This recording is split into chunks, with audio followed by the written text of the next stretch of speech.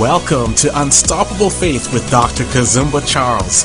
This program is designed to inspire you to stand on the Word of God and to help you build unshakable and unstoppable faith in Jesus Christ.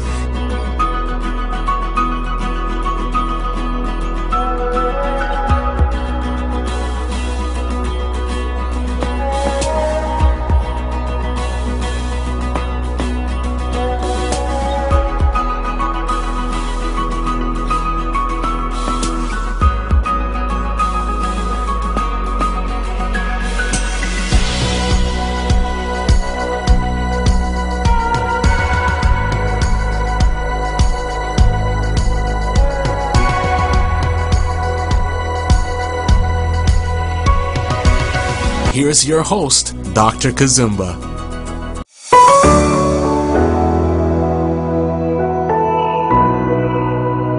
God bless you. God bless you. Thank you for joining me once again on Unstoppable Faith. It's always an honor and a privilege to bring you the Word of God. On today's program, we're dedicating it to parents, to all parents. This is a very special program. I have an expert in communication, Becky Helling, on this program today. She's going to be sharing on how to listen so your kids will talk. How to listen so your kids will talk. She makes these powerful statements in her book. She says, good parenting depends on good communication. The problem is we parents sometimes overtalk. Not only is this ineffective, it discourages children from sharing what's on their hearts. Becky, she is a certified speaker, leadership coach, a trainer with the John Maxwell team. She speaks nationally and internationally at conferences, retreats, training events, and she's the founder of Moms Unleashed, an author of several books, including How to Listen So People Will Talk. She's also the author of 30-Day Praise Challenge. 30-Day Praise Challenge for Parents. I'm going to go ahead and welcome my guest on the program. Becky, welcome on this program. Thank you, Dr. K. It's wonderful to be with you. One of your quotes that you write about, and it's actually an honor for me to have you on this program. As I was going through your book and looking at the material that is covered in the book, here is the point that you share. You say, good parenting depends on good communication. The problem is we parents sometimes overtalk. Not only is this ineffective, it discourages children from sharing what's on their hearts. In your practical book, Communication, and you are a communication expert, I want you to take us through this book and share with us some of the insightful that we need concerning raising kids. So the first question I have for you, before I go to the first question, I just want you to talk about how did you come up with a book like this? Yeah, well, I wrote a book in 2017 called How to Listen So People Will Talk. And in that book, I shared some stories about our kids. My husband and I have raised 4 kids. And so then the publisher came back and said, we want you to write How to Listen So Your Kids Will Talk. So I prayed about it and I decided the time was right. You know, I never wanted to write a book about kids until we were done raising them, because you're never quite sure how it's going to turn out, you know. So before I wrote a book on parenting, I wanted to see how this was all going to turn out. Oh, that is so incredible just to hear. Now, let's go to this question. You previously wrote that book, as you've said, How to Listen So People Will Talk. And then you've given us why you did write this follow-up book, How to Listen So Your Kids Will Talk. Why do you think this is so important right now? I know as a parent it is, but I have to throw that question to you before I go into the second question I have. Yeah, I think as parents, our temptation is to talk a lot, right? We're always giving commands. Make your bed, brush your teeth, don't hit your sister, don't change the channel on your brother. And we have so much to say, but what we're missing sometimes is that we need to be really tuned in and listening to what our kids are saying in order to understand their heart and have that strong connection with them. And in the end, it's that strong connection with them that's going to keep them in a close relationship with you as they get older. Now, your daughter, let's get personal here because we want to learn from you. You've raised your kids. You didn't just write as an author. You wrote from experience. Your own daughter, Stephanie, she was a big negotiator. Yes. Did you struggle to listen to her at times? And what about your other kids too? Yeah, absolutely. So my husband and I both communicate for a living, which means that we're very verbal, which meant that we had 4 kids that were very verbal.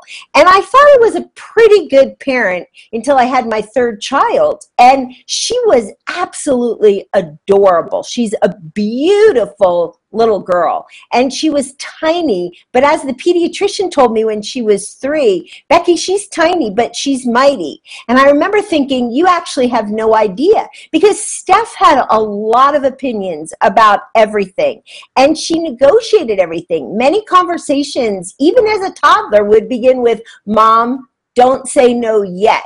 And then Steph would launch into her best arguments. And if I didn't say yes right away, she just figured she hadn't tried the right arguments. So she would start all over again. And I remember on one fateful week when she was 4, just going before the Lord on my knees and weeping and saying, Lord, I don't know how to do this because I'm afraid I'm messing her up and she's going to need a lifetime of therapy. I don't know what to do.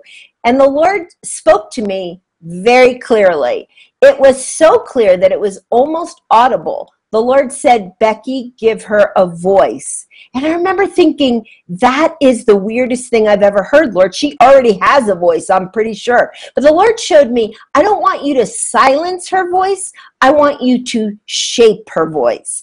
And that began a long journey of me learning how to listen. I don't want you to silence our voice. I want you to shape our voice. That is a very powerful point right there. My goodness. And I can resonate as a father. I can resonate with one of my oldest kids. She'll start the conversation by telling me, don't say no yet. So that's why I'm so interested as a parent. I'm so interested in this, in your book. With my wife and I, we're going to read this book. But for our viewers, I know this is a very important. Now, let me go to the 3rd question I have here. What advice can you offer to the parent whose child has really built up their walls and they can't properly communicate with them? Children don't build walls around their heart unless they've been hurt. And so oftentimes when a child's been hurt by sharp words or by being over-disciplined or by thinking that that you don't love them or that you favor another sibling, they're going to build walls around their heart. And at that point, parents really need to step back, spend some time in prayer, and then approach your child with a genuine apology. Honey, this relationship is so important to me. I love you so very much. Help me understand how you feel. And I am sorry for the harsh words I've spoken, for the times when I've been too busy to listen, and I want to change. Will you help me change so that I can become a better listener to your thoughts and feelings? Oh my goodness.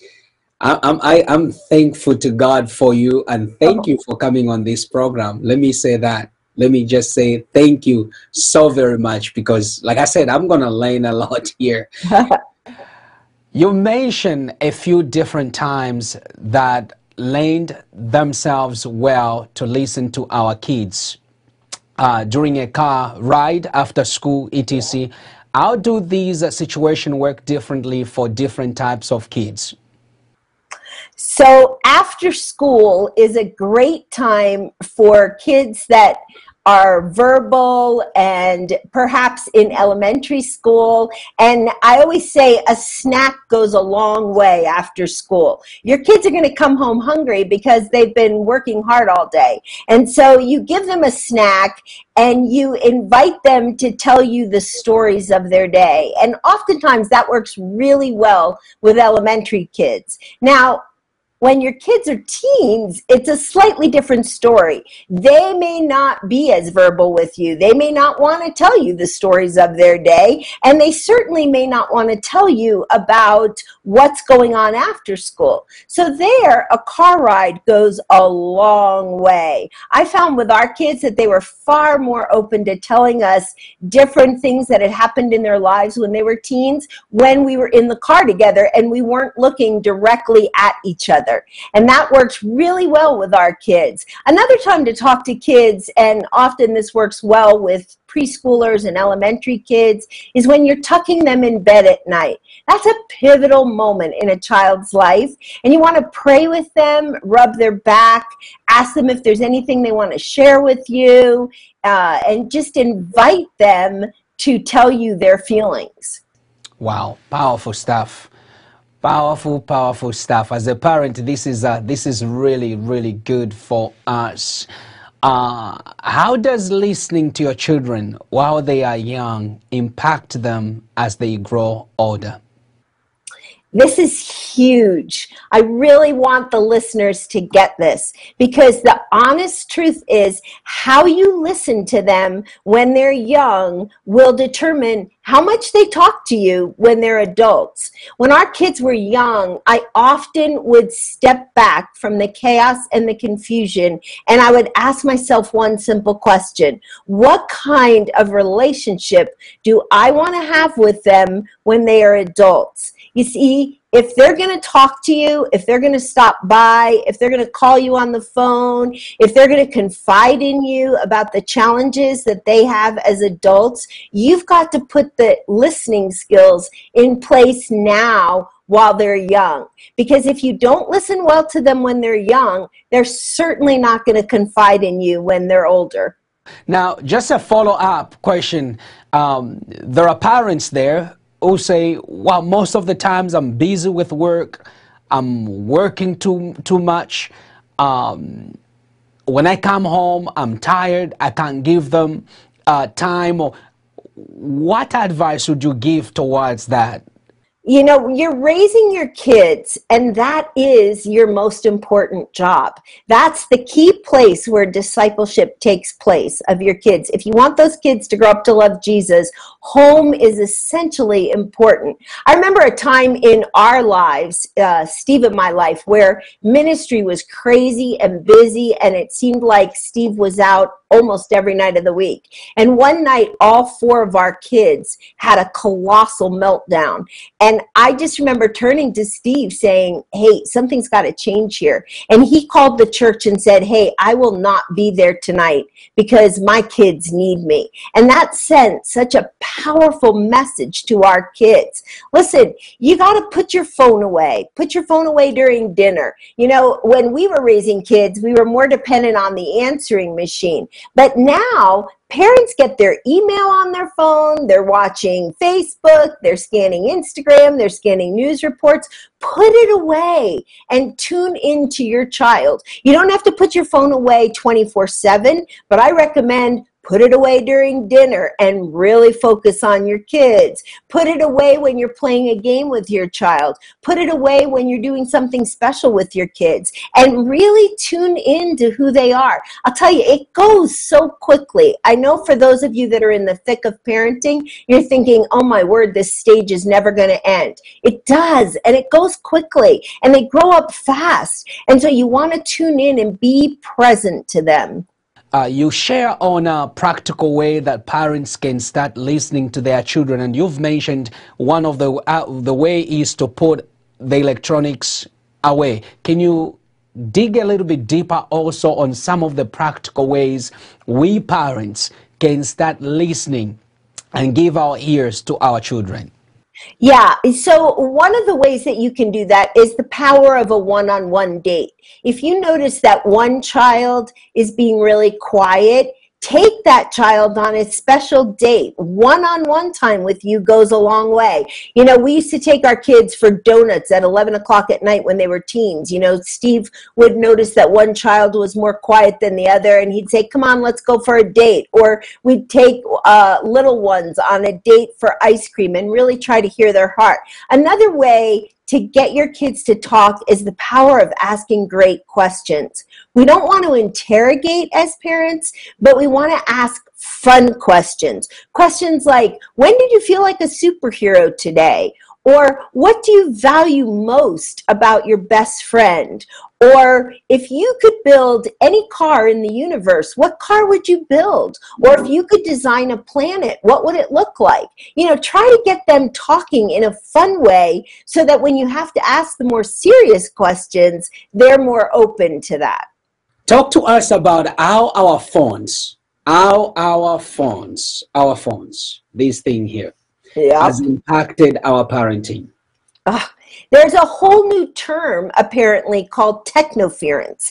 And it's because as parents, you know, we're attached at the hip to our phones, right? You get your email on your phone, you get text messages, you're checking Instagram, you're checking Facebook, maybe you're checking Twitter, the weather app. Listen, I love my phone too, but your phone is interfering with the times that you need to spend and really focus on your child. I remember one time when I was taking care of one of my little grandsons. I think he was about 2 at the time. And his dad came home from work and had his phone in his hand. And as he was asking me, well, how did Joshua do today? You know, he was scanning his email and everything. And Joshy was dancing around our family room trying to get his attention. And finally, he grabbed the phone out of our son's hand and he said, Daddy, phone down. Listen to me. And I think a lot of kids would like to say that, you know. So we've got to put our phones away because they're really inhibiting our parenting. Becky, let's go to this question here. Your book also talks a lot about the emotions our children experience. In light of the current COVID crisis, both parents and kids are wrestling with anxiety. There is a stress, depression, mental health going on. What suggestions do you have for parents whose kids are wrestling with fear and anxiety?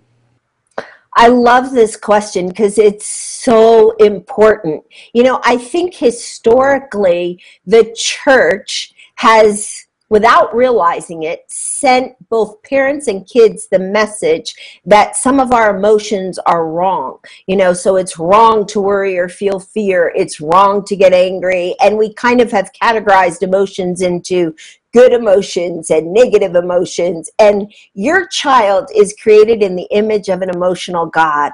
God felt angry. God felt jealous. God loves passionately. God wept. And so I think the starting place for these emotions is to give your kids permission to feel. I know for a lot of parents, you know, especially if they have a daughter who's really emotional, they end up shaming that daughter. Like, you're always crying, or why can't you stop crying, or you're overreacting, you know, and that's just not helpful. Instead, we want to offer the gift of empathy to our kids. Empathy says, I understand your feelings. They make sense to me. And then you've got a starting ground for teaching your kids how to handle those feelings. And so whenever I think of empathy, I think of Jesus, actually, because Jesus left heaven, stepped into our shoes so that he could walk in our shoes and say, I understand. And that's the gift we have to give our kids. So in light of this COVID crisis, it makes perfect sense to me that kids are struggling with anxiety and fear. Think about your own life. As a parent, you're probably struggling with anxiety and fear. And at the very least, you're probably pretty stressed out because maybe in your area, school has turned to all virtual learning and you're trying to figure out, how do I help my kid do virtual learning when I'm trying to do a job from home? So there might be a lot of emotions in your family. Take a break, back it up a little, sit down with your child and say, hey, what are you feeling? and let them dump, and then say things to them like, you know what? I've struggled with anxiety too, even just this last week, trying to get my assignments in on time, or trying to accomplish what God's calling me to do. So your feelings make sense to me. Let's pray about it together, and let's move forward together. We can help each other. And I think that sends a powerful message to your kids. Now, what suggestions would you give parents to help their kids express their emotions in healthy ways?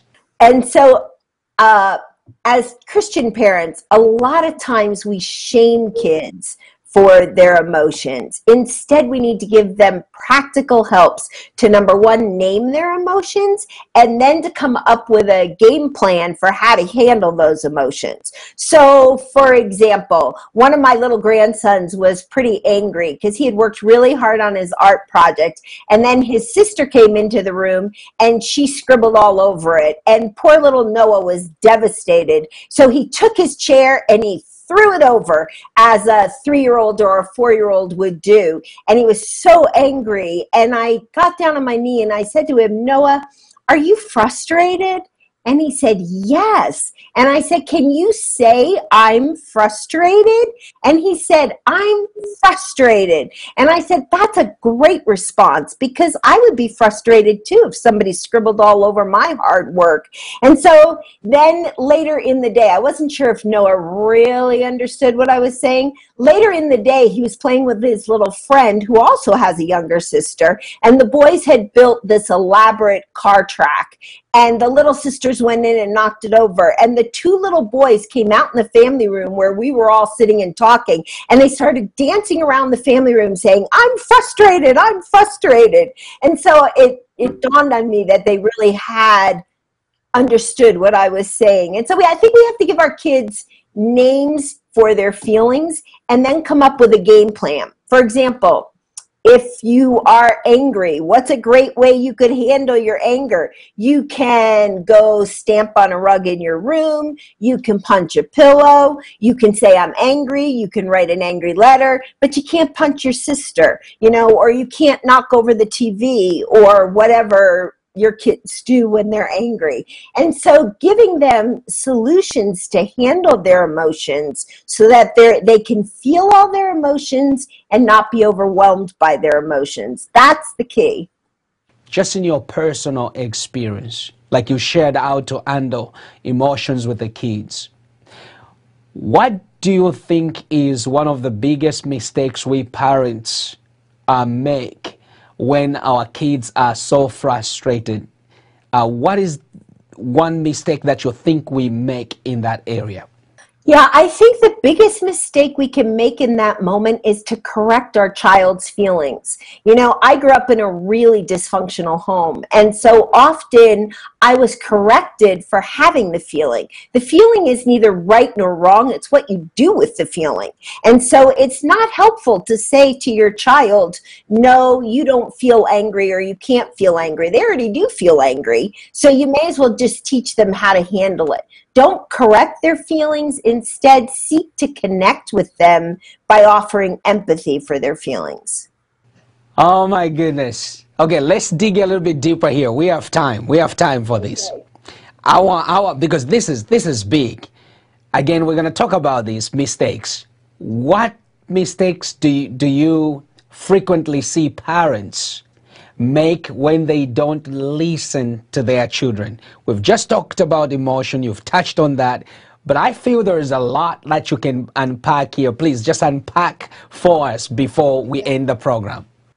Well, and another mistake that we make, instead of really listening to help them understand their emotions and to help coach them through that, is we try to push our own opinions, especially as your kids get older in their late teen years. They don't really want your advice. Sometimes you're going to give them advice, but now for me, I have adult kids, and if I dive into advice, they'll say, Mom, we don't want advice, we want empathy, and so we have to watch it as parents. Sometimes we want our kids to agree with us, and they don't. They own their own opinions. The political polarization I don't know if it's like this in Canada, but right now it's huge in the United States.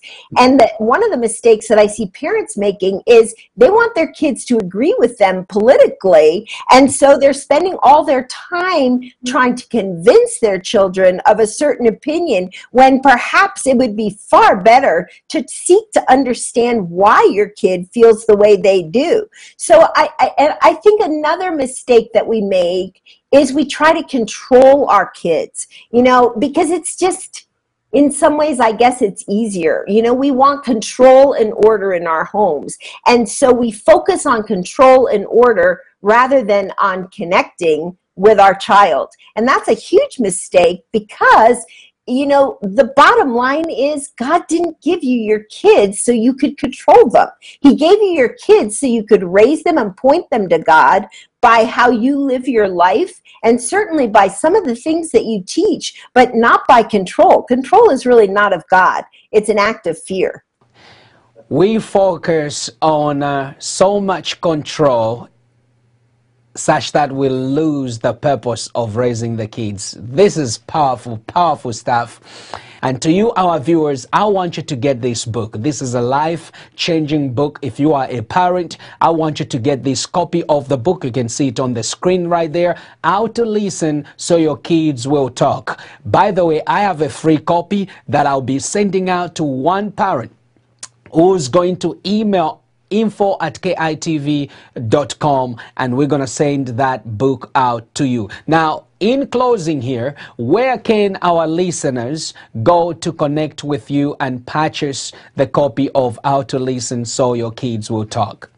I would love that. They can connect with me on Facebook, Becky Harling, author, speaker. They can connect with me on Instagram. Right now, I'm offering a lot of tips on parenting in my Instagram account, Twitter for sure. They can go to my website, beckyharling.com or harlingleadership.com. And if you go to the store part and you click on the book, it takes you right to where you can purchase a copy. It has been an honor and a privilege to have you on this program, Becky. Oh, thank you. It's been my honor and privilege. What a joy. Thank you so very much, and for sure we're going to have you once again on this program. Thank you. And to our viewers, may the Lord bless you. May the Lord watch over you. Until then, shalom, shalom. Faith is the currency of the kingdom of God. Thank you for tuning in to Unstoppable Faith with Dr. Kazumba Charles. If this program has been a blessing to you, write to us at life@kazumbacharles.com and share your testimony.